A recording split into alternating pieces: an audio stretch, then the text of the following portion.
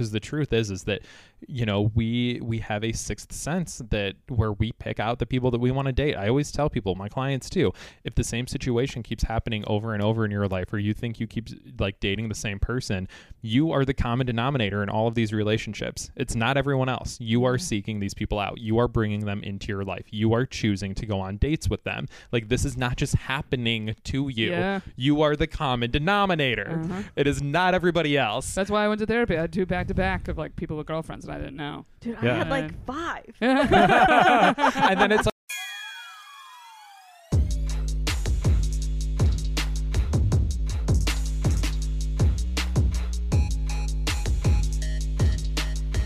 What's up, everybody? Welcome back to Shooters Gotta Shoot. I am your co-host, Erica Spera, And I'm Molly Demillier.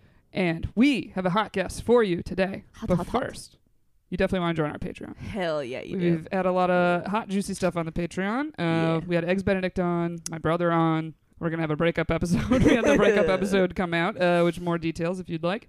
And also, we're halfway to our Patreon goal of doing an episode every week. Yeah. So right now it's just 2 a month, but we hit that goal. It's about to be one Every a week. week. So patreon.com/shootersgottashoot.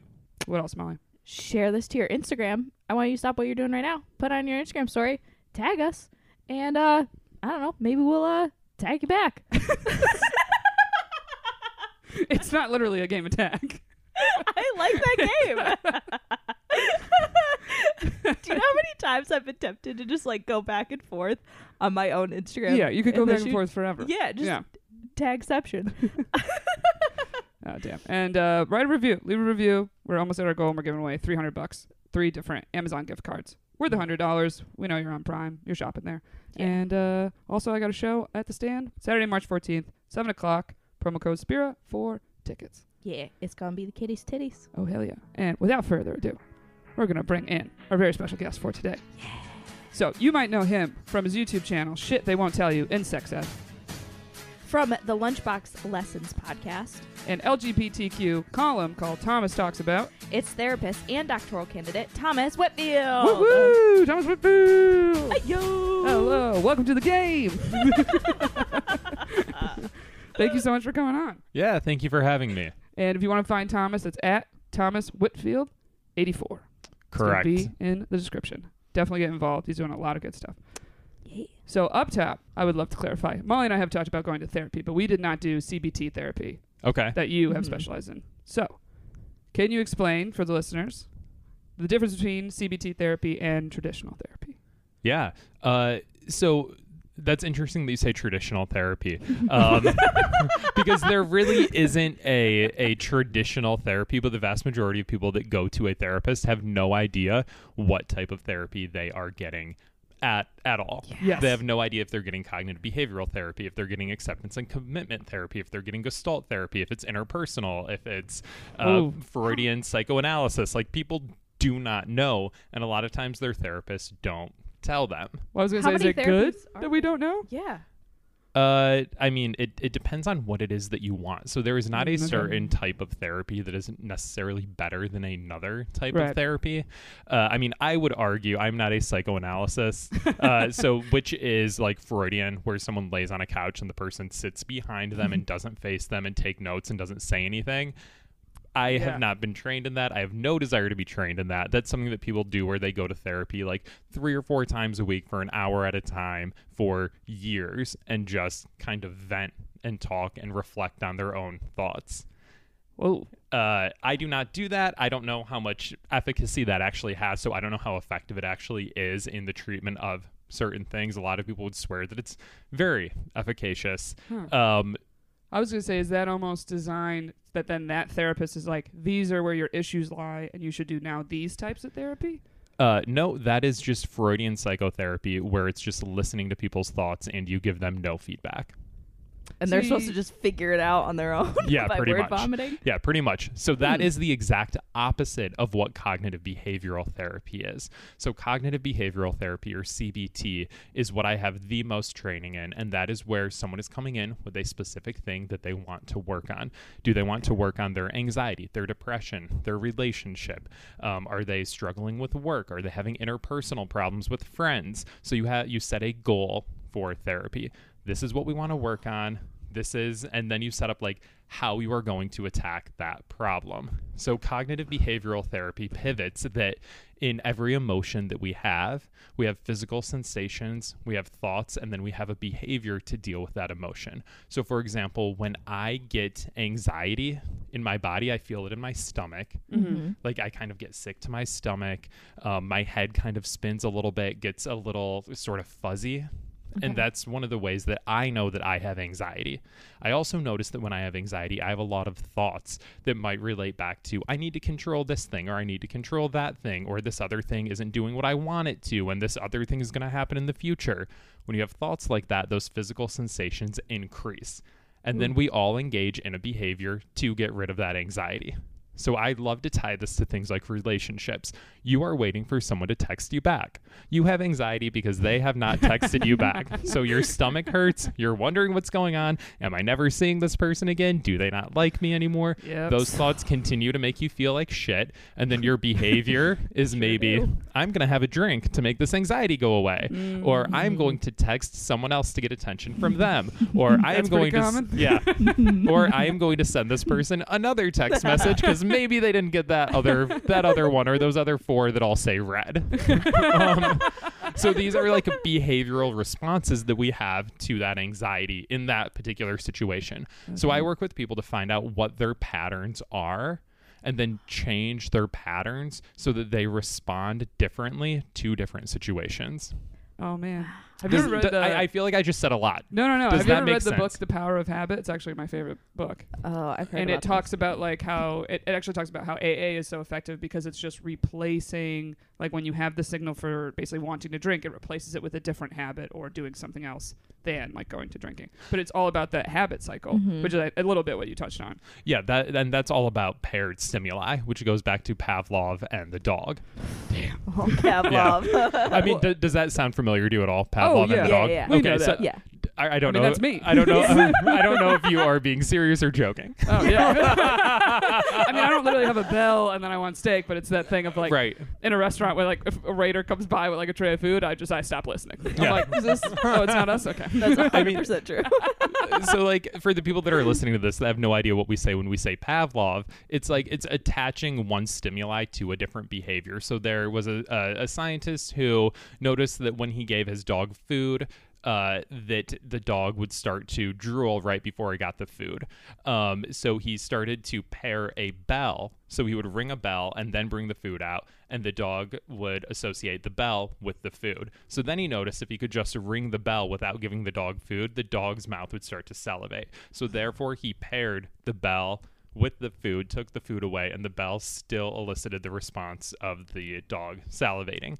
And that's what you're talking about by replacing one behavior with the next. So you're pairing the association of like, I feel like I want to drink, so I'm going to go to this meeting. Right. Yep. Okay. Or then I think it's like often like calling a sponsor, or that's often why people that attend AA, a lot of the programs are through like a religious organization and they become more religious. Mm-hmm. And it's something that after reading that book, it's like, I mean, I would never shit on someone for becoming more religious, but you hear people kind of do that. And sometimes I'm like, well, if that's kind of what they fix their AA trigger with, like, let them have it. You know what I mean? Like, let them just go say a prayer or whatever they're doing. You know what I mean? So to go back to, kind of your original question about CBT and what is it? So that's kind of the basic setup of it. But CBT is actually for people that are like pretty high functioning. That like, because it requires homework. You go to therapy once every week or every 2 weeks for 45 minutes to an hour. Mm-hmm. So there are like, we give our patients a lot of worksheets that they go home and do. This is what I want. Sorry. Yeah. This is what I needed. So like, yeah. So we talked about that. We both went to. It basically felt like I was just keeping a diary with a person once a week, and they don't really say much. Mhm. And I kept being like, I don't really Yeah. get what this is doing for me. And Yeah. but then I had friends that were like, oh, you should do CBT, and I'm like, what's that? And they were like, oh, they'll actually give you stuff to do. Yeah. And I was like, yeah, that feels more worth it. It'd be like if you. It kind of be like if you paid to go to like school and they never gave you homework. You're like, I don't know, I just show up every day and yeah. we all listen and then we just go home and Sounds Yeah. like guess my I'm high smart school. now. It feels very much like a class. Yeah. Like it's very active. I do a lot of talking. They do a lot of talking, hopefully. Yeah. But it is like, okay, these are the tools I'm going to give you, and this is what I want you to practice using these tools throughout the week. So like if someone comes in with anxiety, I will have them fill out these sheets where they fill in the bubbles of like what are their physical sensations, their thoughts, and the behavior when they have anxiety through that week. So in the moment when they're feeling anxiety, this is what's going on. Then they bring it in and we look for patterns between these different situations. And a lot of times people are having the same types of thoughts in different situations. And with anxiety, it's almost always, I need to be in control of something. If I'm not in control of this, something terrible is going to happen. And if that terrible thing happens, I won't be able to handle it. Interesting. So I feel like you gave a general thing, but I'm kind of curious. Yeah. I mean, I really liked up top when you were like, CBT, it's like you have a goal. You need to have kind of a clear goal. And so it might be something more simple or it might be something more complicated of like, say it's like repairing the relationship with your mother or something like that. It's like, okay, well, that's kind of like a long-term goal, and it's like, what are the short-term goals to kind of get there? Right. But I like that because I feel like with sports, it's always what it is. It's kind of like, okay, what's the big goal? It's like, you want to win. It's like, okay, well, how do you get to winning? And it's like, you have to do drills, practice, run plays, like all these things. So just Molly and I, with our personal background of like so much sports, it's why like being in a therapy situation that kind of feels like, what's the direction? I don't know if I'm really getting better. I don't like... Yeah. Sometimes you might just feel a little better, like having someone to talk to, as most people do. But I kind of hit the point I was like, yeah, I could just like be actively like catching up with friends and just, you know. Well, I think too for like us specifically and like a lot of people, we're not like emotional people. So just sitting there like talking about our problems was like, this is just a lot more sad. And I leave here upset without like, I just like, I'm someone, I like to make a game plan. I like to make things happen. So that like CBT just sounds like it would be so much more effective for people like that. Yeah, and I think so too. And I have a good time in therapy with my patients. I'm like, it's a good time. Yeah, I do. Like it's good. We laugh a lot. I'm very much myself in therapy. So like I'm kind of sarcastic and like joke with them, but we get a lot done too. But like we have that rapport. And I think that my patients, for the most part, look forward to coming to therapy because they have a good time. And sometimes the stuff that we cover is really difficult. Right. But we always wrap it up in a way that the person feels good after. I'm not going to say every time because people have definitely left like therapy sessions with me not feeling great. I always try to at least, I always try to, if therapy gets too deep in a session, part of your job as a therapist is to help them come back up to where they were when they walked in the door. Okay. Because as much as you want to get in there deep, you have to take time at the end of that to bring them out of it so that you're not just leaving them there. Well, I was going to say, have you ever had the thing, it's almost like they're like mid-deep, cry, whatever it is, and all of a sudden you're like, we're out of time. No. No. I felt that there was a few ways in therapy I'd like be crying, and it's like, I hate to do this, but time's up. So, and then it's weirdly like, do you have that check, by the way? Like, yeah, I got it right here.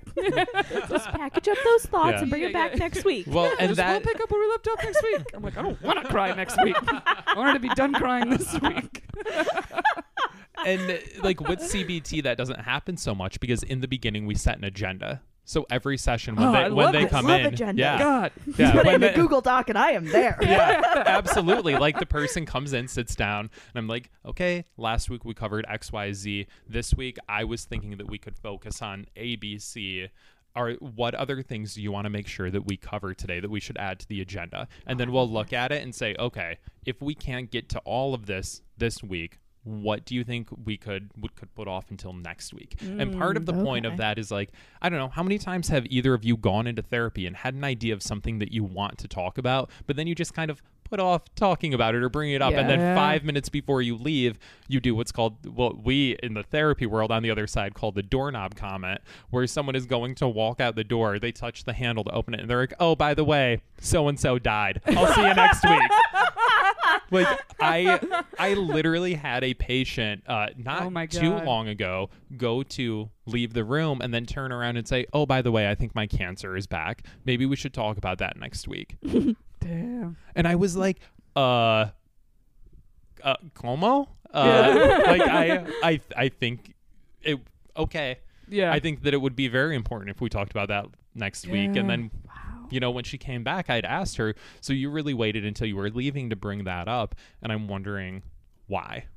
Right. What about it made you want to wait until the end of the session to bring it up. Was she just not ready to confront it, or? I think so. Okay. Yeah. Not really ready to talk about it. Wanted to say it when she knew that she could walk away, but Yeah. not have to actually address it, which I get too. Things are scary. Like cancer is fucking scary. I mean, like Yeah. part of me is like, you got to give a little credit that it was like she knew she had to bring it up at some point. Yeah. And did eventually get, I guess, the guts to say it. But from the therapist standpoint, I don't know if you were thinking this, but I would almost be like, oh, wait, are you not fully comfortable with me? Like sharing and stuff like that. Oh, I have learned to not take any of it personal. Well, that's good. Which is I wasn't trying to put that thought in your head. yeah, no, I don't at all. I I've think a been lot to of people 0 years would. of therapy school, so that's just coming from a, I guess, regular insecure person. Yeah. Yeah, you I'm just like, oh man. Do you also have trust issues? I'm the therapist, like, man, I thought we were friends. We have so much fun here.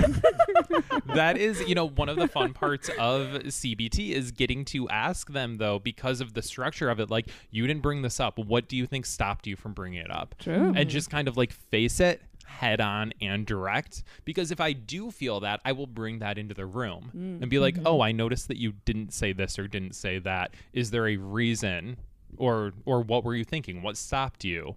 Like, I will check in with how we're doing in therapy with the patient instead of just assuming that everything's great. Do you think that there's certain types of like personalities or like issues, traumas that are better fit for CBT or like not as much? Or do you think it's really something that pretty much anything can work with? So there are certain things that I think that it is not great for, and there are kind of like offshoots of CBT. So I do work with a lot of women that have been sexually and physically abused, raped as children, raped as adults, and I do cognitive processing therapy or prolonged exposure therapy with those patients, which are very similar to cognitive behavioral therapy in a lot of ways. But when it comes to trauma, those are sort of the two of the best evidence-based treatments. So I would go to those for someone that specifically has a situation that they are dealing with PTSD from. That's good to know. Post-traumatic stress disorder.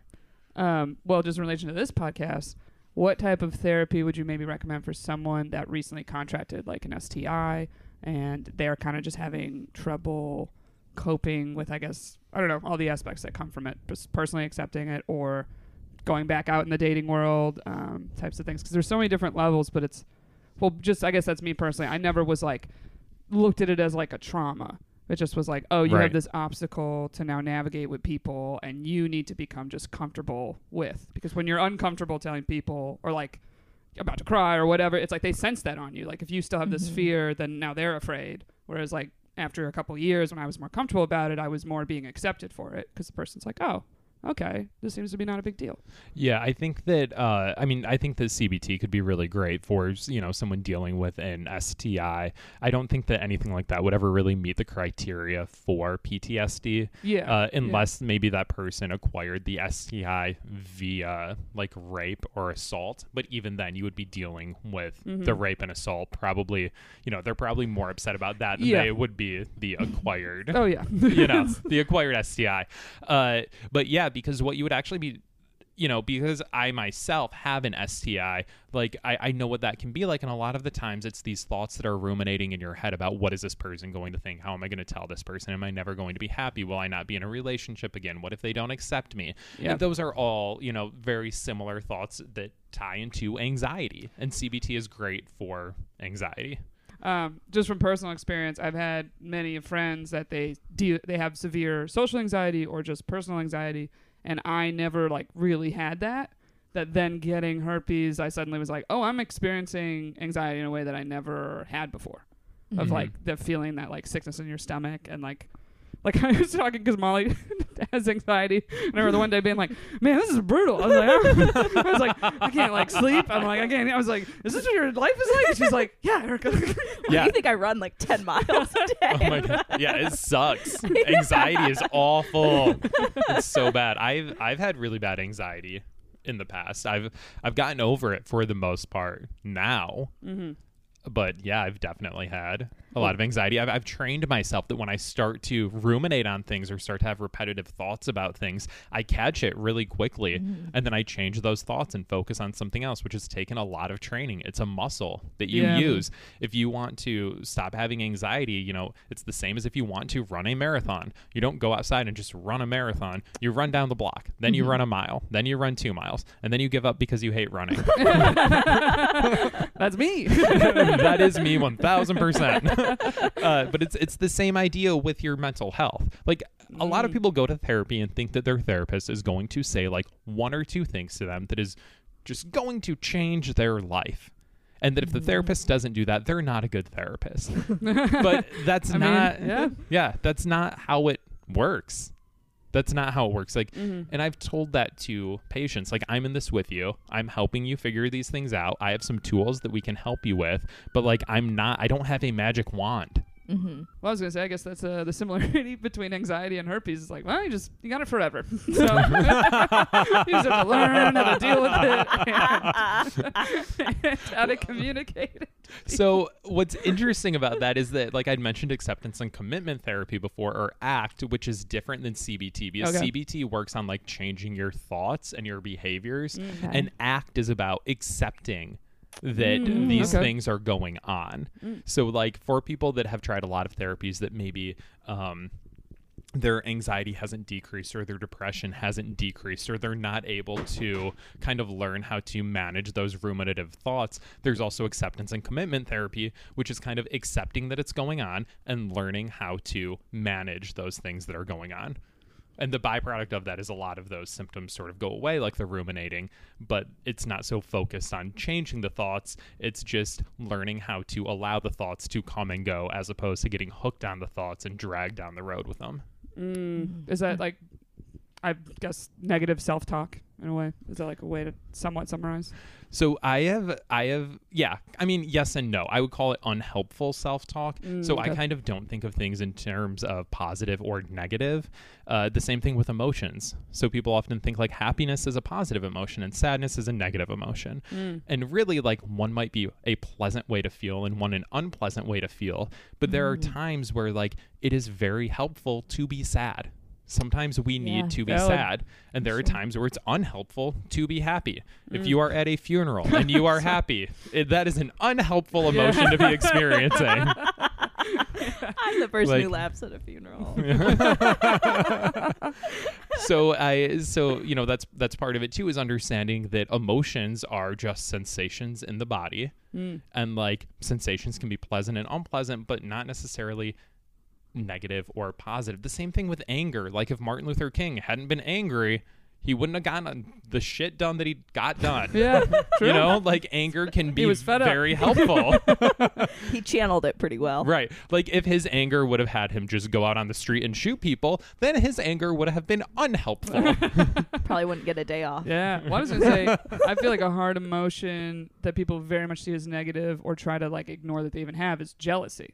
Yeah. And personally, just doing comedy, it's like that's going to be there. And it's more, I've learned just through years, it's like, hey, you're going to have initial jealousy sometimes with hearing news, even from someone that is a friend of yours. You're a little bit like, oh, damn.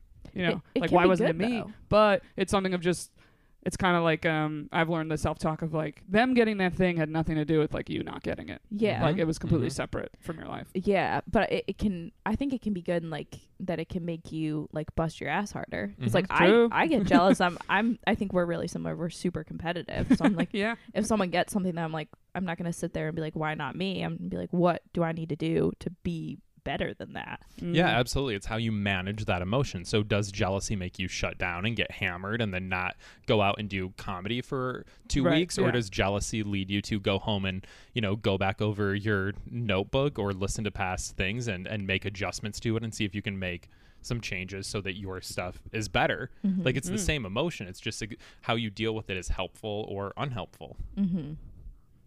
I was going to say, with all the work you've done so far, I know that you've done a handful of work of working with people that had STIs in therapy. And I guess, I don't know, are there any kind of ways or kind of go-to things you feel like someone that maybe has an STI listening to this, like a little piece of advice of things you've found helpful for those types of patients? I think that with those types of patients, part of it is exposing yourself to more STIs. No, it's just get them all.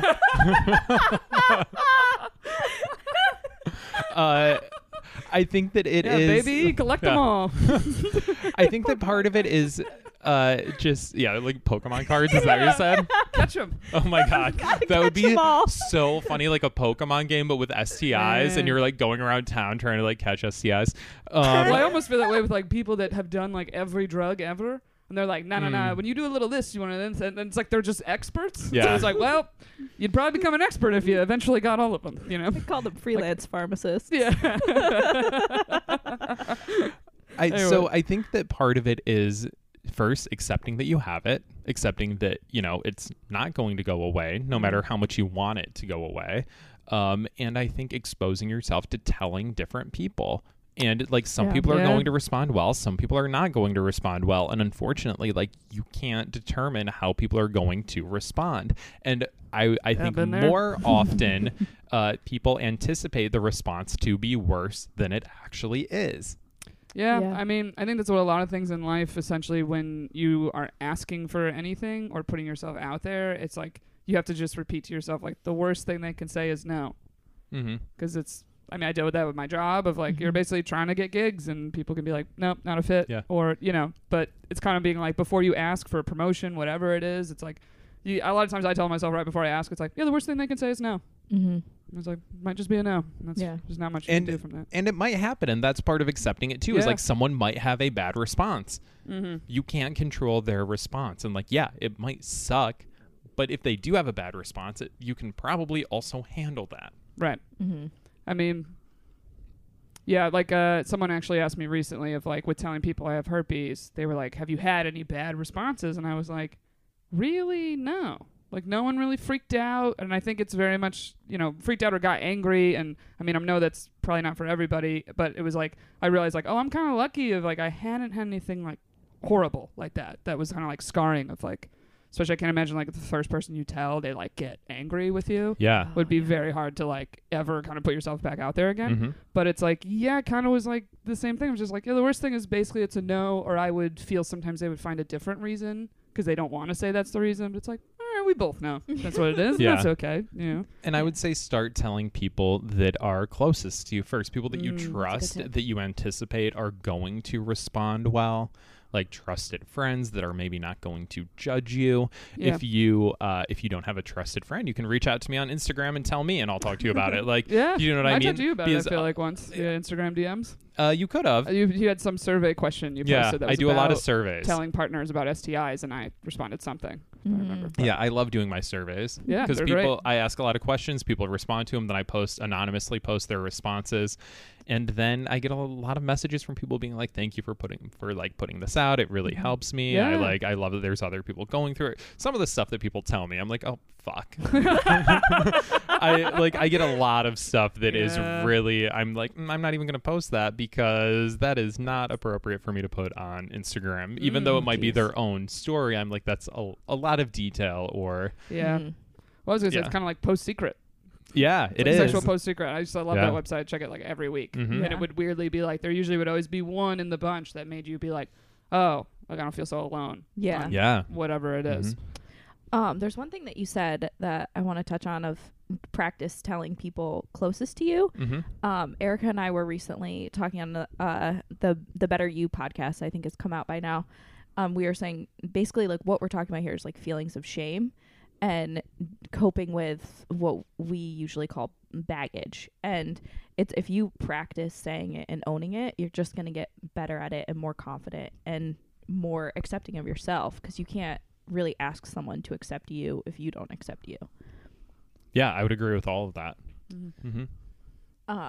And then also, you mentioned earlier that you have your own experiences with STIs. My own experience with a STI. Sorry, I did not mean to make that plural. Me too, No. I'm totally just playing around. Me too. I'm one and done. Same so far. Fingers crossed. So I have HPV, which is not HIV. Just want to be clear. Human papillomavirus. Mm-hmm. So lovingly called warts, which people just think are beautiful. Well, I was going to say up top, essentially that's the only HPV that a man can have and know he has it because there's actually a physical symptom, correct? Well, and yes. Yeah. So, and mostly the same thing with women. So like when getting a pap smear, they will often like check for HPV because they're scraping you out, which honestly getting a pap smear, just like having a vagina seems like so much work. Like it really does. It is a lot more work. Yeah. It is a lot more work, Like, for sure. It just like like unless I'm jacking off, like I don't think about my penis. Like I don't. I never good. have to. I fine. never have to think about it. Yeah. Well, I appreciate the sympathy. Yeah. So with guys, unless you are having an outbreak, there is no way, really. There are no tests that I'm aware of where they are actively like scraping away skin cells to test those skin cells and see if you have HPV. Right. So in my early 20s, few years ago, I'm 35, so this was a while ago. I was showering and noticed a bump on the outside of my ass, of my asshole, and I was like, what's that? I'm I'm in my early 20s, so I'm just gonna ignore it, and So it wasn't painful or anything, just no bump. pain whatsoever. Just was like showering and felt this bump, and I was like, I'm gonna keep an eye on it. Because I don't know, we have stuff that happens with our bodies all the time that we don't necessarily run to the doctor. We just sort of like keep an eye on. Yeah. Especially, in a country where we don't have health insurance. It's like I need to be, pretty close to dead. Yeah. So I didn't do anything about it for a long time. What's a long time? Yeah. For like a few years. Okay. I was just like, oh, there's just this bump, but like it's not changing, it's not going away. Okay. Like there's nothing going on. Like maybe I just have a random like skin tag or like I don't know. Did part of you also assume, I might almost do this of like, I assumed you had partners throughout having the bump, right? I did, but I don't think no one ever said anything to me about it. Right, that's what I was wasn't about to say. like I was Someone being like, hey, something looks like it's going on. As a gay man, I was not bottoming frequently, like so it wasn't like people weren't like staring at my asshole. Yeah. Okay. I've never been someone that like takes photos of my asshole and posts them on the internet, like, which I will randomly get shots like that in my Instagram, and I'm like, I do not need to see your asshole. Like, why are you sending me photos of your asshole? I mean, they're shooting shots. Yeah. We all shoot our shots differently, and some really get to it. Can we turn this into a drinking game? I want everybody to do a shot every time I say asshole. We could. So, unless you're on your morning commute, do it after work. Pause right now. Go have some fun later. Live a little. Yeah. So I was actually dating someone then in a couple years later, and he told me about it. And he was like, I think it's an STI. And it didn't cross my mind that it was an STI. I didn't know what it was, but it just didn't cross my mind that it was. And then, of course, I started going back through my mind, and I have all these ideas of like, I think I know who it was. I had gone on a date with someone, before I had the outbreak. And I remember that we had gotten really drunk at dinner. We went back to his place, and then we went to hook up, and I noticed that he had these like bumps on his testicles. Oh. And I like didn't say anything because I was in my early 20s. I was maybe like 22. Oh, and I like didn't know what it was. I didn't know what to say. Like I had no idea how to deal with the subject. So I just tried to like not touch them. And, do you know what I mean? Like I didn't know. We like in the United States, there is no like federally funded or mandated sexual education. They do not teach us in any way how to have any of these very important conversations or how to say stop or no or what the fuck is that or you're trained like, oh, if you wear a condom you're good. Whereas like herpes is transmitted not via like the exchange of fluids like most other STDs are. It's a skin disease. Yeah, so even with me, I feel weird like when I tell someone I have herpes, and then they're probably like, so we wear a condom, it's all good. I'm like, technically, but it really doesn't decrease the chance by anything. And HPV is the same way. So like most people don't wear condoms on their balls. Like, Yeah. I don't know. True. I haven't seen that happen. Yeah. Or you can get I've it in never your anal done it. area, men Yeah. or women. And we didn't have anal sex. I don't know, but my mind just kind of goes to, okay, this is probably what it was. But also the thing, it's really difficult to say where you got any STI from because they can lay dormant in your body for so long. You can have HPV for years and not have an outbreak or never have an outbreak.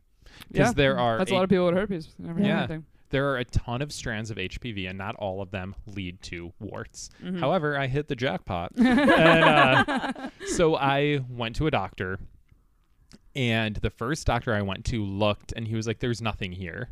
And I was like, I'm pretty sure there is. Yeah. And he was there's like, one oh, okay, I see it. I was like, okay. So then he sent me to a specialist. And so here's the cool thing about HPV. If you have a bump and you put off getting treatment for it, what it actually does is it's sort of they start to kind of make a trail. So they lead to other ones. So if you have them on your ass, they actually build a trail into your asshole and up inside the anal cavity. So by the time I went to the doctor, I had one bump on the outside, but I had a lot of bumps inside. Oh, damn. Wow.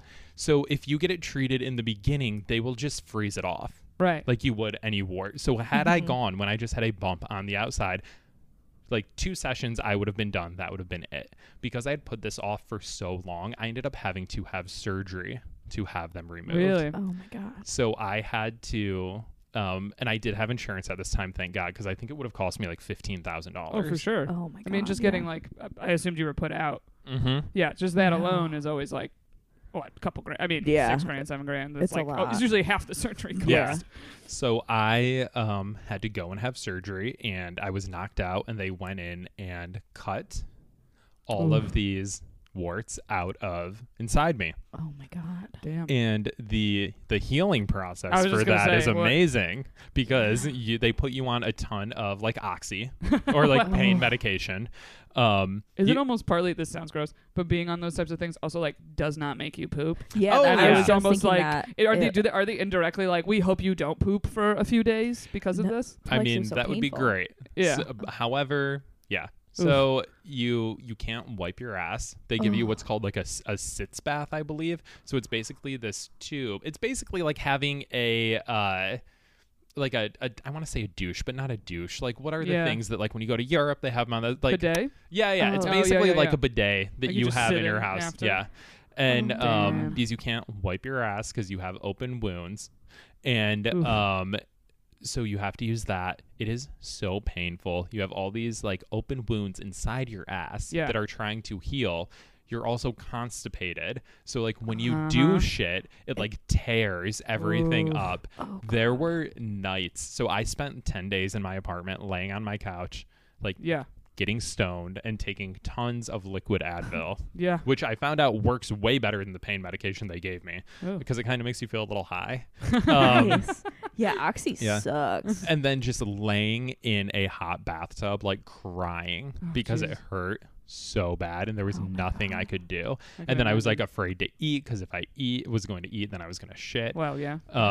So it, I mean, that's just amazing of like everything you're saying. I'm like, how do you even keep it like sterile and clean? It sounds Yeah. nearly impossible. it It's is. like you're gonna be pooping at some point. Yeah. Something's gonna be getting in contact over there. Yeah, and then it burns and Yeah. you know Oh, what I God. mean? So it was a terrible healing experience and I've only recently started talking about this. I did a live talk on stage and decided that this was like the thing that I was going to reveal. And then, talking about it now, and I think it's really important to talk about because had I gone and gotten tested earlier, like none of this would have had to have happened. And I didn't Right. because I didn't know what it was and I was scared and Right. I was in my early 20s and figured everything would be fine. And had I gone, it would have been a much simpler process. Yeah. And then after that, I was fine, and I go back. I had to go back every few months to get checked out to see if any came back. And now I go twice a year just to get a checkup, just to see.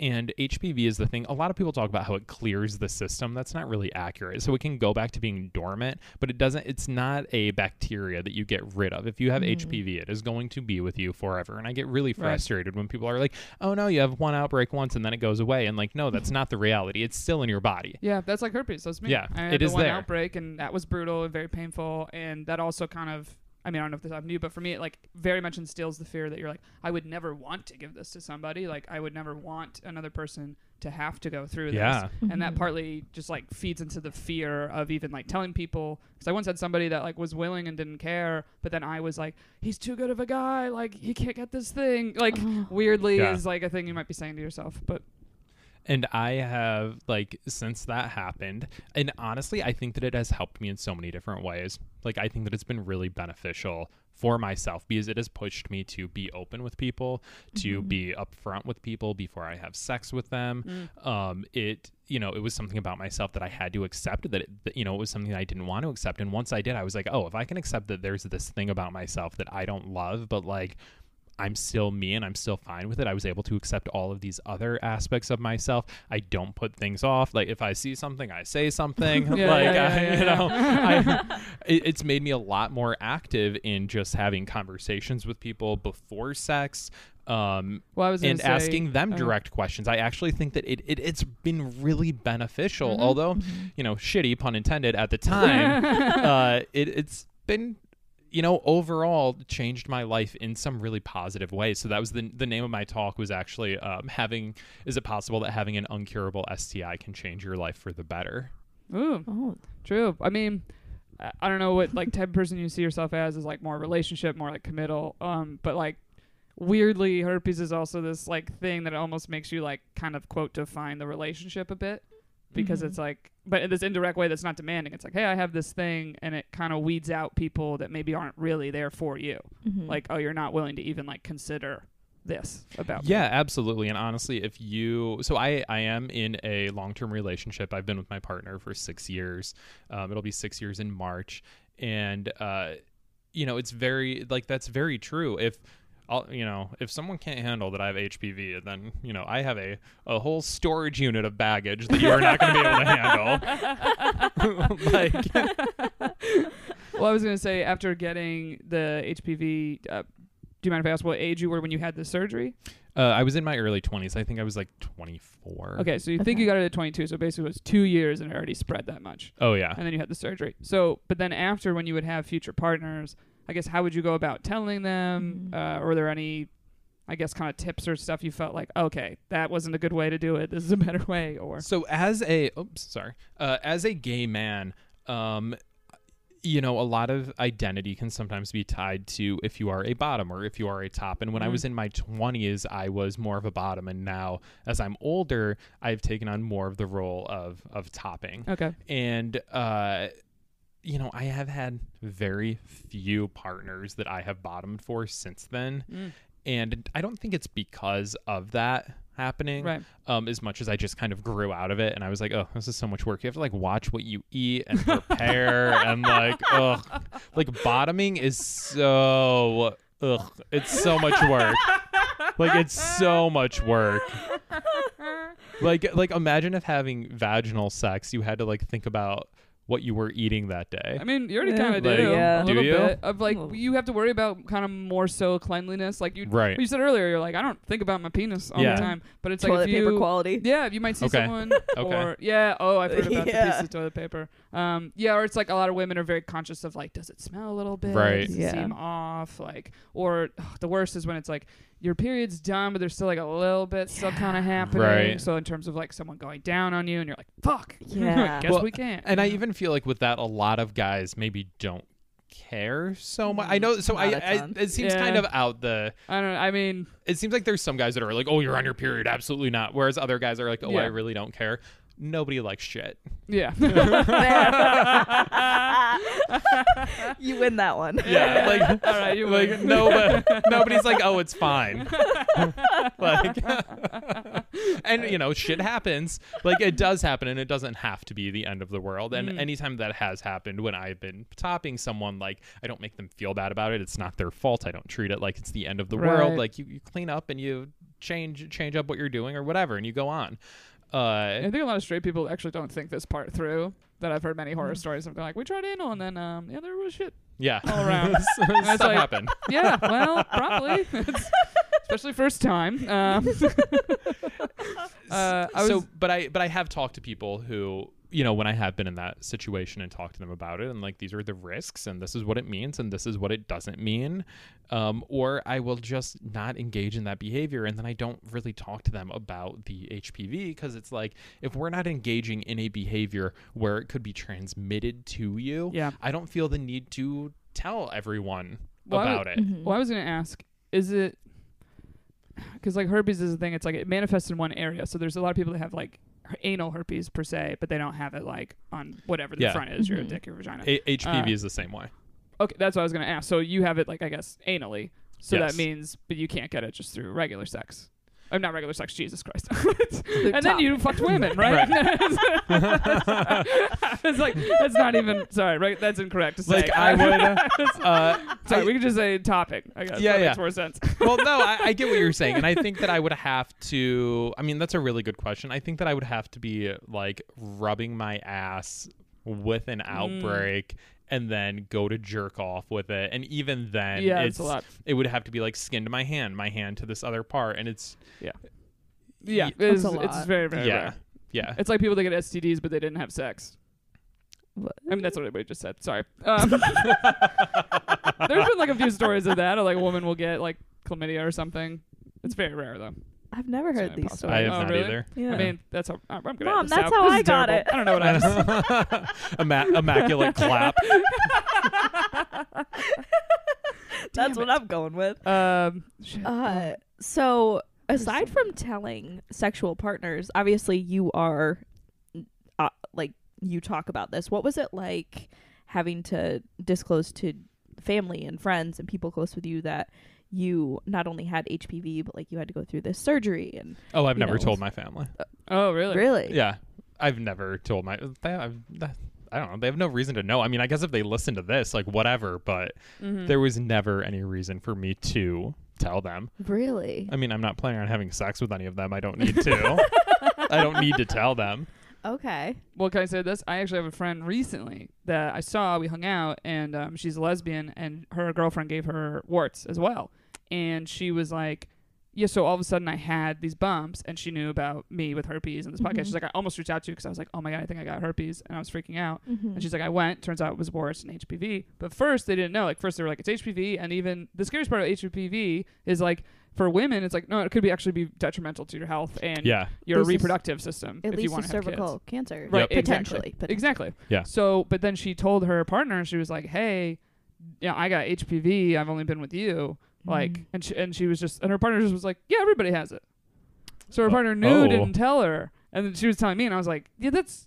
I was like, not to say that it's worse than herpes, but I just was like, "Yeah, that should be communicated." Right. I was like, there's types of HPV that don't have any signs, and anybody goes and gets a pap smear, and they're like, oh, it's kind of abnormal. We got to do some more tests and stuff like that. But I'm like, damn, to know you have it and be like, yeah, because everybody has it. Yeah, and to respond that way. Yeah. Yeah. Because, like, I mean, you've said that you don't always, tell I haven't always tell told new- people. Yeah. But if someone came to you and was like, hey, I think this happened, I don't think that would be your response. Like, no, I well, would feel like a complete bag of shit. welcome to the club. Yeah. We're Yeah, like, that's- yeah, no, everybody's got herpes. Have you seen stats? And they're like, so you knew? And it's like, yeah, I would more be like, yeah, I'm sorry. I didn't tell you, or if this is for me, or yeah. Yeah. Well, but yeah, just to be like, no, everybody's got HPV. That's a broad that's a statement to Yeah. just be like, I'm not going to tell you because everybody has it. I'll throw this out because I'm curious to know what the two of you think. One of my good friends has HIV, Mhm. and he has struggled a long time with dating Yeah. Mhm. because he doesn't know when to tell people. And this is This one is- of those things Mhm. where it is like HIV, I think we could objectively say has more stigma than herpes or Mhm. Right. HPV. Or it was something when I got herpes, a couple people were being like, well, listen, it's not detrimental to your health. You could have HIV. Like, that could have happened to you as well. Right. And they're like, that's an even kind of bigger problem in a way. Yeah. I once actually had a roommate who tried to tell me that him being overweight was more stigmatized than having HIV. Oh, Jesus. I was Oh like, my God. are are you What? serious? And he like wanted to fight about it. I was like, I'm not even going to discuss this with you. Yeah. Go to the gym. I was like, also, I mean, was he a straight man? Yeah, he was This is a straight. white man? Yeah, he was a straight white man. Oh my god! And he was like, well, why Which, do you bullshit? I yeah. think gay men get more heat and stuff for their bodies and superficialness from other Oh. people than a straight white man. Yeah, Yeah. absolutely. There's many women like a dad bod. And he was like, Okay, well, sure. why do you think these women like don't want to keep going on dates with me? And I was like, maybe because they went on a couple and they got to know your personality, and it has nothing to do with your weight. Yeah, holy shit. And so he goes on these dates, and his question is like, if he tells people before the first date, then like they won't want to go on a date with him, but also then they know this super revealing thing about him that Yeah. maybe he doesn't want everyone to know. But then also, so what he would do is not tell people until the third date, but before they had sex. And then on the third date, he found that people were like, well, why didn't you tell me that before? You've been lying to Oh, me. that's such crap. And it is so, and I don't know if there is a right or wrong answer to that. Like, I wish that there wasn't Yeah. so much stigma around HIV, because I mean, I don't know how familiar you are with some of the research behind it. A lot of my research for getting my PhD has been around HIV, but like if you stick to your medications now, Yeah. the HIV can be so low in your body that you can't even transmit it to other people. That Right. you could literally come inside them 80 times, Yeah. and their chances of getting HIV from that would be next to zero. Right, and there's also PrEP, which is for the people that don't have HIV, Right. that also prevent them from getting it. Yes. Yeah, I run like a support group. It's like monthly in New York for people with Mhm. herpes, and we had a gay man come in who had herpes, and it's funny, he actually was like, I'm getting more stigma for herpes because there isn't this PrEP pill. Oh, That he was like, a lot of Oh. people are now more accepting of the HIV because they're like, oh, I take this pill, they take their pill, I can't get it. Whereas like with herpes, it's like just the one side taking the pill. Right. And I just Yeah. think maybe there's something psychologically, it's like wearing the condom where it's like, oh, I have this, Mhm. so I'm good and I won't get Yeah. it. And it's kind of that self-security. But him saying that, I was like, I thought it would be the opposite, like you said. Yeah. Where I was like, I thought in the gay community they would be more acceptive of herpes because they just go, oh yeah, it's not HIV. That's like that's the Right. scary one that we've all been worried about. Because I mean, when there was the AIDS epidemic in the 80s, there wasn't this stigma around herpes because people were like, yeah, you don't have AIDS, you're fine. Like, yeah. and then all of a sudden, when Valtrex was invented, they almost made this stigma to make people buy and take more pills because then just make you terrified of passing it or having outbreaks. And What are you talking Things like about? If you have herpes, you get to go whitewater rafting, you get to go camping, you get to go mountain climbing. oh, for sure. But I love those commercials. I know. They're always like, I have herpes and I still have a life. Well, it doesn't affect anything until your sex life.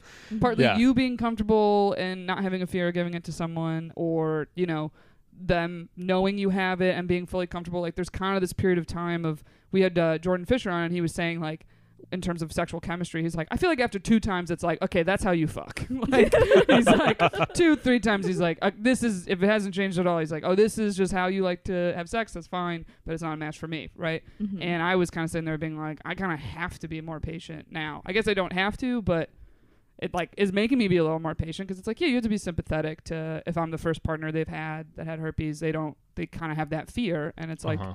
I would be kind of a dick to be like, oh, you don't accept it like right now. Right. But with telling people personally, I've found telling them essentially like right before you have sex, like your friend sounds like it's like he tells them at dinner, not like Right. we're in the bedroom portion. Mhm. But it's hard because like even saying it like at the dinner, it's almost the weird thing of like if you're on a date and you don't have condoms and you want to stop and get them, but you're being presumptuous of like, but the Right. date's going really well. Like, seems like that's where we're going. But I've found of the telling people like in a bedroom, basically you're like right about to hook up, is such like kind of a mind fuck of like a dude with a Totally. boner and they get that news. Yeah. And whether it's, or you almost feel like, am I kind of tricking them of Yeah. like they're already in like turned on space that they're like, yeah, whatever, it's fine. And then later it might be like, actually, I'm not cool with it. Like yeah. Yeah. kind of a trick. So I do found- the dinner move. Yeah, I've found telling them it's not the environment, I guess. I know I have a friend that does a phone call because it's very, they don't have to worry about like their direct reaction. Oh my God. to If I was saying it, dating but- someone and they called me, I'd be like, oh, what? Well, or some people Put do it in a text. Some people, well, actually, some people do it in writing, specifically for if that other person ever tried to sue them. They could be like, no, Mm. I told you. There's proof right here that I let Okay. you know. But Yeah. anyway. I mean, that's not bad. Yeah, I've only had one of the, like, you tell them right before you're about to hook up, and they were like, oh, yeah, that's not a big deal. And I was like, wow. We're still on? Nice. They're like, yeah. I'm like, hell yeah. Let's go. I mean, immediately when, I don't know if your friend finds this with HIV, but especially for people to say to him, like, well, why didn't you tell me sooner? I'm like, the number one reaction I had from people telling them I had herpes was just them being like, wow, I can't, like, they're probably like, I can't believe you told me, or that's so kind of you Yeah. to tell people. That's been the response for me too Yeah. with HPV. Right. As it should. You're like, yeah, I'm a good fucking person. Mhm. I could have just not said anything. We could have had a good time. And then I leave. And I don't want to do that to someone because that is essentially what I think happened to me is like, Yeah. you know, whoever had it, if it was or wasn't this person that I described in the beginning, because I don't know for sure. Right. Like I would like to think that that person is maybe not, you know, wouldn't want someone else to have that experience. Like I wouldn't want someone else to have the experience that I did. Yeah. I mean, I- that's how I felt too. And then, I mean, I've been bad twice, but sorry. I weirdly reached out to them though before the podcast came out and told them. Mm. Oh, you And did? That was actually one of the people that were like, yeah, like they actually both didn't really care. And I was like, oh, that's so weird that you were the two I didn't tell, and the ones that were the coolest about it, even after the fact. Because I at least was like, oh, they're gonna be furious of like, hey, I know it's not a big deal and stuff, but that's fucked up. You didn't tell me before you hooked up. And I basically was ready to just like take that and be like, yeah, like you're 100% right. Like you have every right to hate me, and I'm very sorry, type thing. But they both were just like, all right. So stress was for nothing. I was like, oh, all that anxiety for nothing. All right. Well, I think all of these are really similar in that people just don't really there's not a lot of education around these diseases and Mhm. how they affect people. So as someone who like doesn't have an incurable STI, like I think if someone was to say something to me, I would just want to know more about it and not have to make a decision in the Mhm. moment. 'Cause like, Yeah. you know, obviously I know a lot more about herpes now, but like HPV and HIV. Pretty great. I just wouldn't know what to say to someone if they told me that they had it, because I didn't know the risks that I would be putting myself in. Yeah, and I think that can be really good information that you can provide to someone as well when you're telling them, like, you know, this is what it means, this is what it doesn't mean, Mhm. and like this is how we can keep you protected. Mm. So just kind of facing it head on, Yeah. as opposed to just hoping they don't freak out. Yeah. Well, that's Like like what Mara said about just the way you present something. Mhm. You know, like she gave the steak analogy of like you wouldn't eat a steak off a garbage can top, but like you would eat it off a plate. So it's like the way that you Right. present it to someone of like, this isn't the end of the world that I have this thing. Oh, I really like that. I like that analogy a lot, actually. Oh, Mara. That's 100% true. It's all about the pitch. Yeah, it really is. So this podcast was a little bit self-help, as you know, and you reached out to us about a self-help book that you said changed your life. Yes. So I have a couple questions of what book is it, and I guess what was the biggest thing you learned or it changed for you? So the book a few years ago, before I started going to graduate school, or I think even really going back to undergrad, I read this book called The Rhythm of Life by Matthew Kelly. Okay. And in preparation, so I read it that one time, and then in Mhm. preparation for coming on here, I actually reread the book last week. Oh shit! Oh, I feel terrible now. And my I'm like, we could do a whole episode on it. You can come back. I'm like, oh my god, he reread it, and I had. well, it was didn't. really interesting for me to go, because I read it when I didn't know anything about psychology except that I had been to a therapist, and then Mhm. to go back and read it as someone that almost has their PhD, and my view Mm. on it is so different. Oh no! It's so different. So I think In a good way or bad way?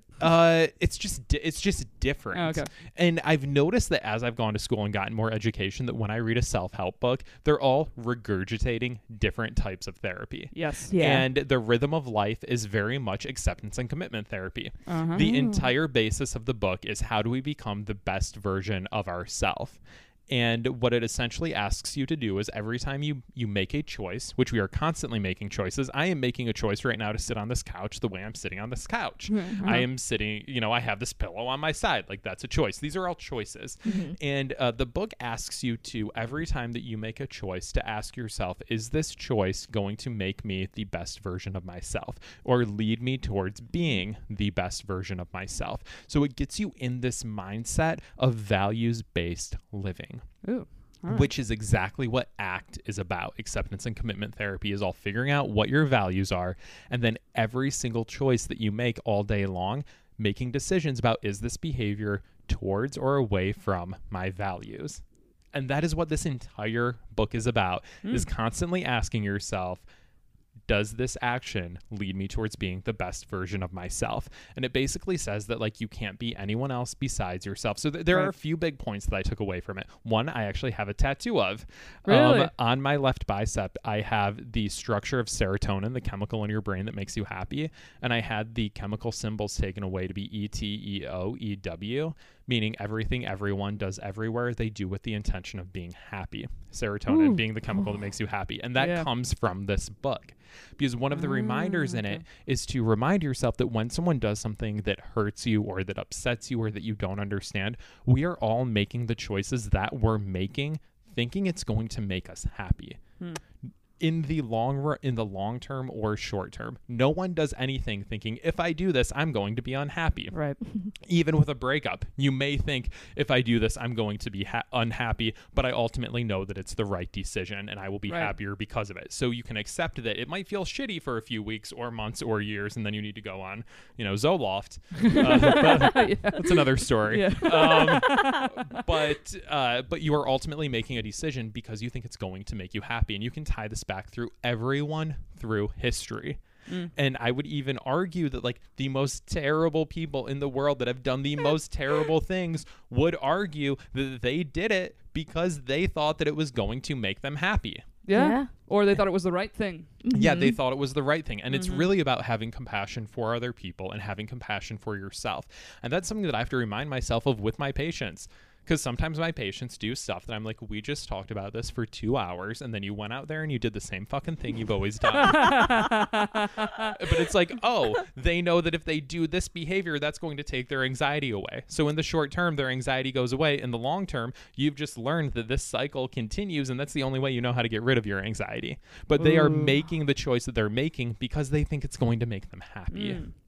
I was going to say that's often why very successful people, a lot of others, specifically women even more so than men, I'd say, they look at them as like selfish or like a bitch. And it's like, well, they're just putting their needs and their goals ahead of other life decisions. Yeah. Where it's like, I don't know if you feel that like tug and pull of like people being like, ugh, like almost like too focused on that. And it's like you're not being compassionate enough by like, or like being there enough for people. And sometimes you're like, I have too much work to do. Like this work has to get done. Yeah. And unfortunately, like that means I can't see you this week or whatever it is. And I think in especially like women our age and also in more like creative fields, I've kind of felt that sometimes with this podcast of like people wanting to hang out on the weekends and stuff. It's like, oh, I got to record. And they're like, what the fuck are you talking about? Because they can't like relate at all. I'm sure you feel that with comedy of like non-comedy friends. Like it's a weekly podcast. So it's like we have to record typically at least once a week. So there are nights that it's like, okay, no, I can't really go out and do whatever. Or even with comedy that I can't do a show because it's like,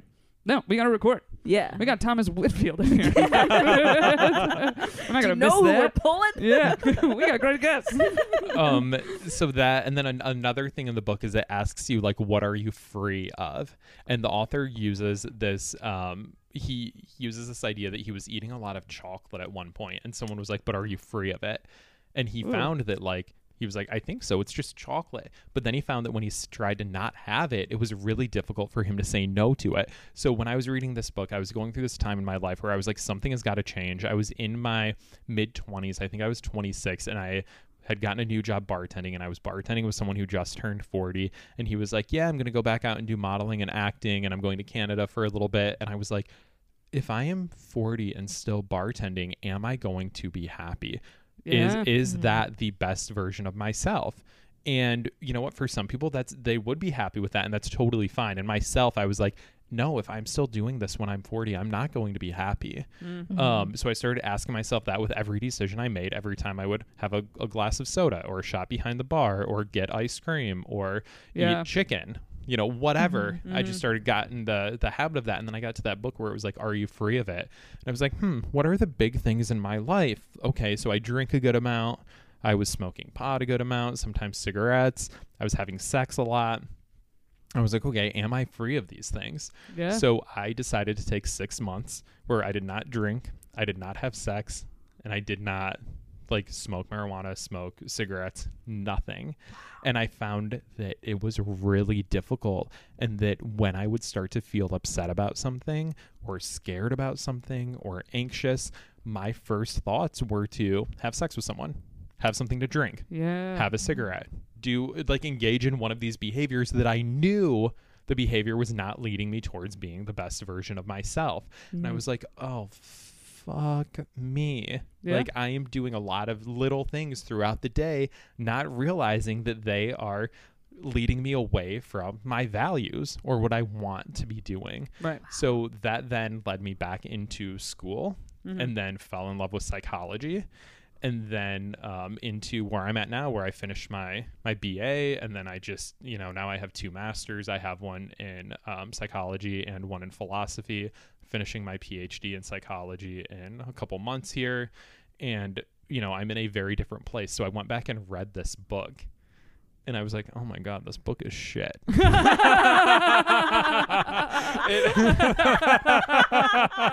And it's not. It's a great book, but also you conquered it. Well, Yeah. having You were like, I did the work. It wasn't this book. Like, I went there and did the work. use the book, Right. the book, which is the same thing that you do with cognitive behavioral therapy. I can give you these tools. You have to use them on your own. However, having the knowledge that I have now of the different types of therapy, I'm like, oh, he's talking about acceptance and commitment therapy this entire time. He's just spun it in a different way so that it sounds like this new thing that no one has ever heard of. But like, you're ripping off acceptance and commitment therapy. Yeah. Well, I mean, most self-help books in general are just like, yeah, that thing you're afraid to do, you gotta go do it. Yeah. Which is exposure like- therapy. It's just so funny that the whole book just keeps being like, come on, get out there. Just do it. Go do it. like the book Lean In, I stopped reading after 3 chapters because it's like, hey, you want that promotion? You gotta ask for that promotion. Hey, you want that promotion? You gotta ask for that promotion. Hey, and I was like, I'm gonna stop reading this book. This is just taking me away from asking for my promotion. Yeah. Like, how many chapters do I need to tell me the same thing? Yeah. And that's what I found this book to be a lot too, is it keeps coming back to these like few core basic things. It's still a great book, and I would recommend it to anyone who's considering making changes.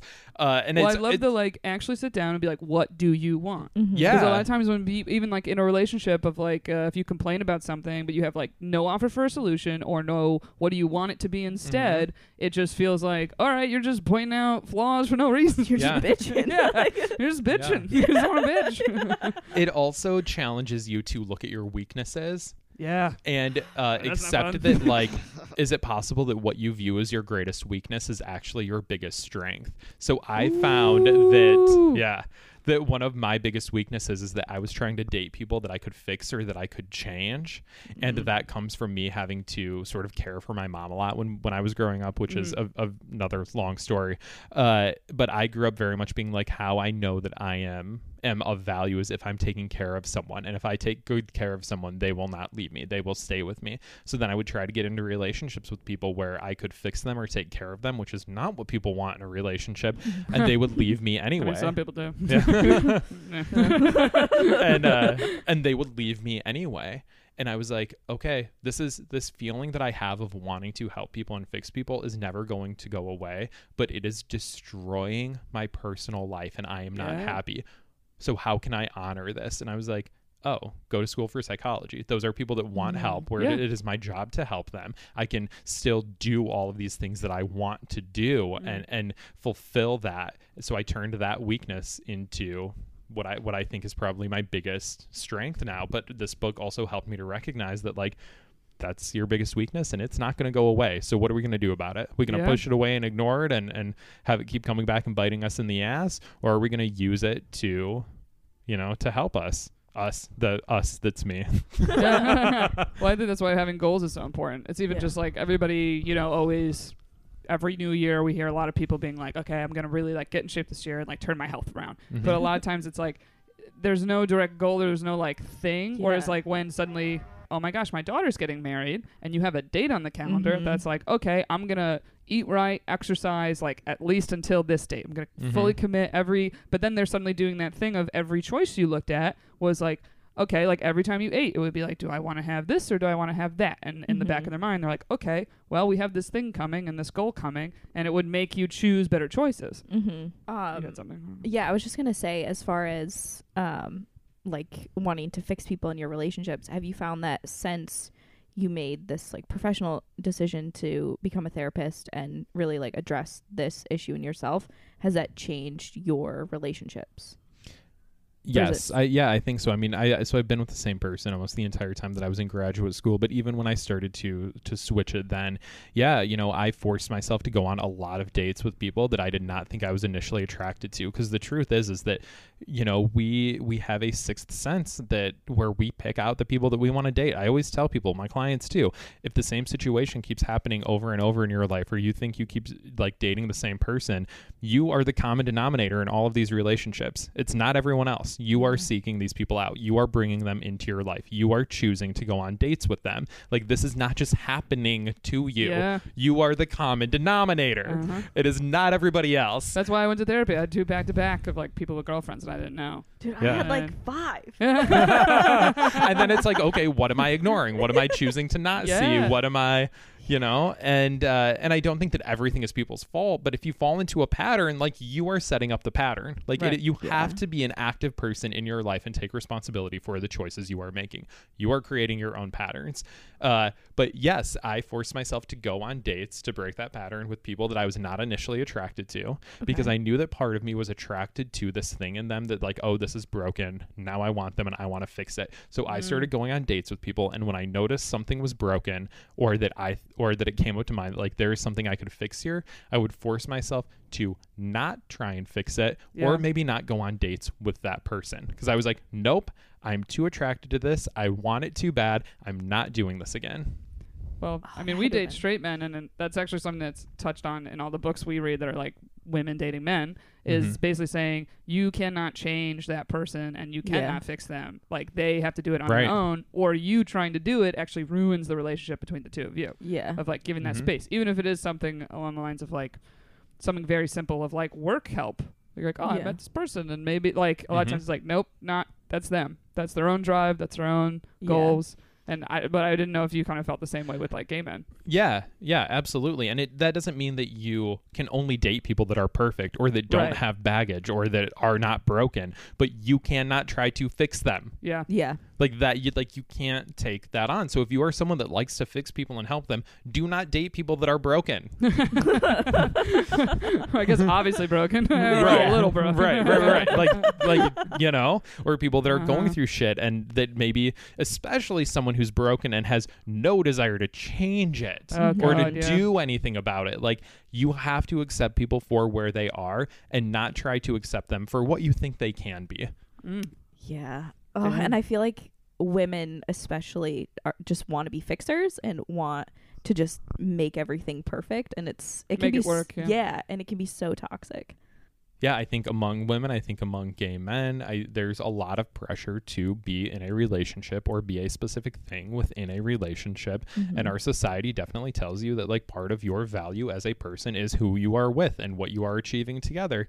And a lot of that's bullshit. I think a lot of that's bullshit. We don't live in a society anymore where women can't work. Yeah.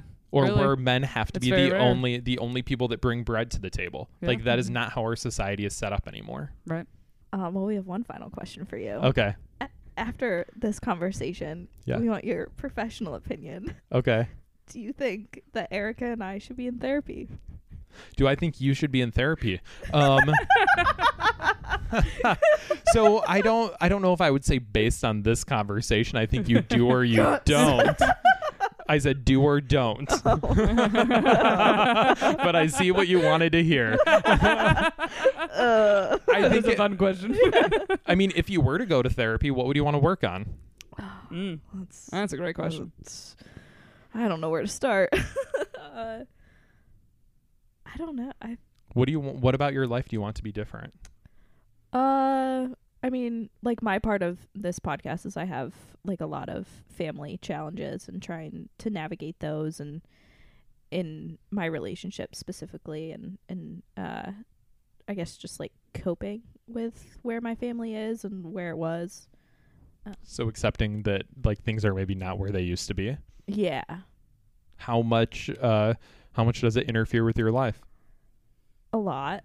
It's pretty much like the thing that's constantly on my mind.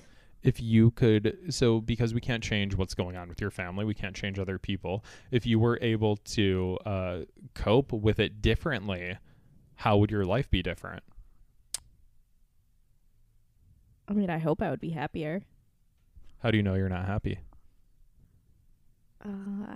It's something that I'm just like always stressed about, and I mean, I would just get thinking about it at night, and just all of a sudden it would be like 2 hours have passed. I'm just not sleeping. And Okay. So you're not getting as good of sleep. Sounds like you are probably not spending your time in the ways that you would like to spend your time. You're ruminating about things that maybe you can't control or can't do anything about, and that you thinking about it is not changing the situation. yeah. So there are 4 ways to solve any problem. Okay. The first way is you change the situation. Okay. Okay, so it's more like problem solving. What can I do differently? Like if I'm late for work all the time, if I'm late for work all the time, okay, do I need to leave earlier? That's a way to solve the problem. Yeah. Mhm.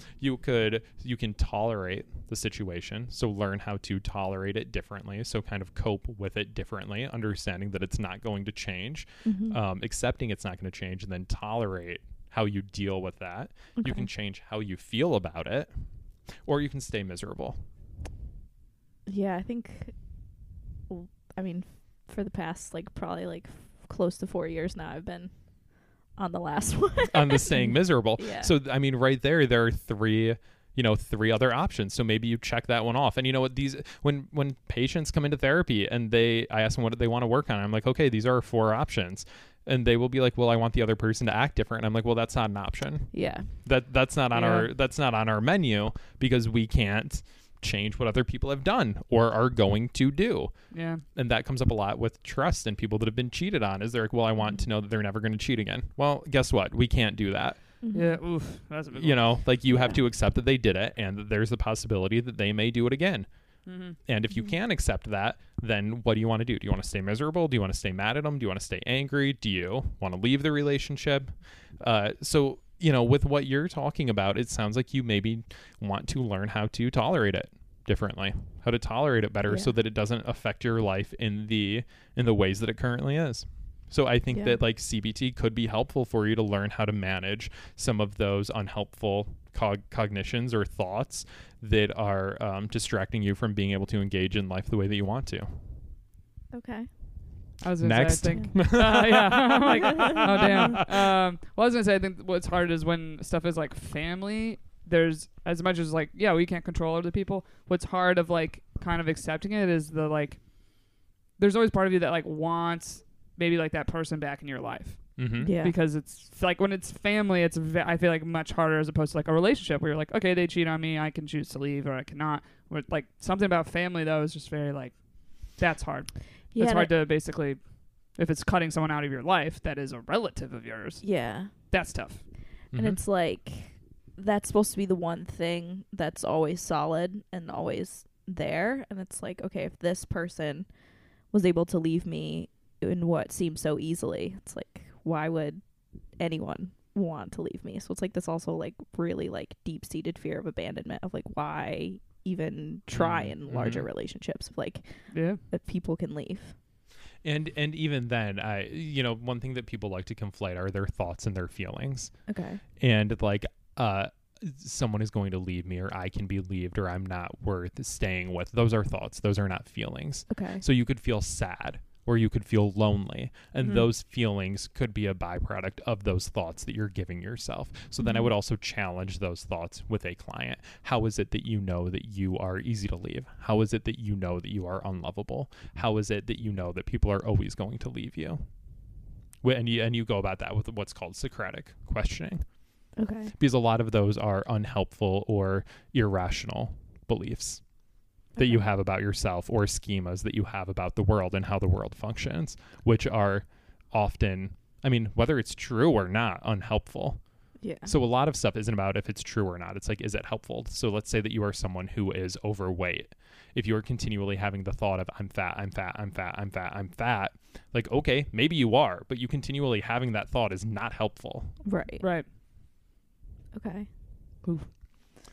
Damn. Does that make sense? Kind of. I feel like I Yeah. just No, it threw totally a lot out does. there. I'm just like, Yeah. I'm just sitting in I it. was like, wow, I just went to And therapy. that whole combo, I was just like, oh man, this is already better than the therapy sessions I did.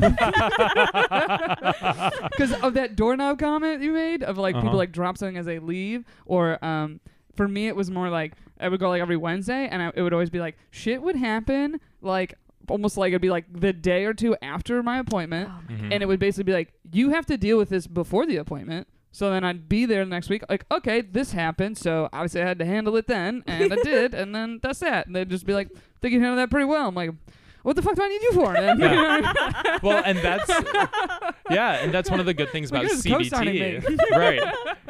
And that's one of the good things about CBT is you're given these tools so that if something happens the day after the appointment, you already have these tools that apply to various different situations. You know what I mean? Like, it's not like Yeah. someone doesn't give you a hammer once and then you hit one nail and you need a new hammer. Yeah. Like, you see a nail and you use a hammer, or maybe it's a screw and you need a screwdriver, so then you learn how to use a screwdriver. You don't use the screwdriver once and throw it away. Yeah. Oh, You good learn how analogy. to apply them Yeah. to different situations. Yeah. Like, I feel like this is what we need, Erica. yeah, man, I just always felt like, man, the time that I would need someone to talk through the options of what to do would be right now. And my appointment is in 5 more days. Yeah. So. Which is when you will learn how, like, I go over with my clients again and again, these are the 4 options. What are we doing? And you can apply that to your life. When something comes up, okay, these are the 4 things I can do about it. And sometimes you're going to want to stay miserable. And you know what? That is your choice too. Is staying miserable going to make you the best version of yourself? Probably not. But that's also a choice you can make. And at least acknowledging that you are making a choice. Like, that's the first Yeah. step, is acknowledging, like, my life is exactly the way it is, for good, for bad, for whatever else, because of choices that I have made. And it is going to continue to be that way as long as I make the same choices. Boom. Damn. Yeah, so vote too. Yeah. Don't be that person that doesn't vote. Take your choices to the ballot box. That's a very simple way for you to try and make some changes, even if it isn't your own life. Well, I think that's it for this session. Is there anything you have coming up or coming out that you want to? Yeah, so plug? I just want to tell you guys a little bit about my podcast that I just had. It just yes. started. So our second episode just came out. So we come out on Monday mornings. It's called The Lunchbox Lessons, lunchbox being 2 words. I co-host with Justin Perez, Oh, yes. who, you know Justin. Do you know Justin? I don't. You don't. So Justin Trust me, you will. used to do... He's hard to ignore. I love Justin. I actually didn't know Justin very well before going on this podcast journey Oh, with there him, you and go. it's been really fun. That's awesome. So I am someone who is obsessed with a lot of different things, and I love to push my obsessions on other people. So, Okay. like, for example, Corinne, who was just on the podcast, being my best friend, I've made her go to various concerts with me for bands that she does not know or like. Oh, damn. Okay. Uh, Also, like- a whole Kesha Cruise, right? Yeah, we did go on a Kesha cruise, Oh, but yeah. that was a lot of her wanting to go I was to. like, I did she not was very force into her to it. go. Yeah, She was totally. into it. I think she was into it more than I was for the Kesha aspect. But like, she's gone to see the XX with me, I think 3 times now, and they're one of my favorite groups. So like, she likes it enough to go. But I love to make people listen to my music or watch my movies or read my books, because I'm like, you're gonna love it, and then we're gonna connect on this thing. And I think that everything I like is the coolest thing. So I wanted to start a podcast that, you know, everything in my life ends up having to do with psychology, because psychology is such a big part of my life. So I wanted to start a podcast that was going to have nothing to do with psychology, but psychology comes up because No, I it's mean- just so ingrained in me. And you got Justin. So Yeah. it will. And so we are watching Roseanne, the TV show. Oh, damn. Okay. That started in '88. We are watching it episode by episode, beginning with the first episode, and we talk about each episode. Okay. But it is more of a deep dive into ourselves and are like using the series as sort of a bus to pull Okay. topics from. So the first half of the podcast is really us talking about, like, what have we been obsessed with that week? What do we love about it? Why do we think we love it? And then we deep dive into each episode. But really, it just ends up becoming a conversation about him and I with things that were, you know, brought up in the episode. But the goal of it is that I want to understand why I am obsessed with the things that I am. This one being the TV show Roseanne, which is my favorite, Okay. and he's never seen it. So he I is was like, I don't really think I've seen it either. Yeah, I don't Now think you I say have. that. so he's watching it for the first time, Mm. and I'm rewatching it and know everything about it. Right. So I sent him a text one day, and I was like, "Hey, would you want to do this with me?" And he's like, "Yeah, it sounds good." And I was like, "Heads up, there's 222 episodes." Oh shit. Oh my god. And he was like, "That's fine." Yeah. And I like asked Corinne about it. I was like, "Do you think this would be good? Like, I don't know Justin as well as you do." And she's like, "Yeah, he needs something to do." He's got the time. But I love it, and it's actually turned into this really fun, self-explorative thing. So we are out everywhere now. So I would love it if you would check us out, subscribe. You can also follow us on Instagram at Lunchbox Lessons Pod. You can also, if you are a Roseanne fan or like some of the things that we talk about, bring up other things for you, which we do actually end up talking about, like some pretty deep stuff.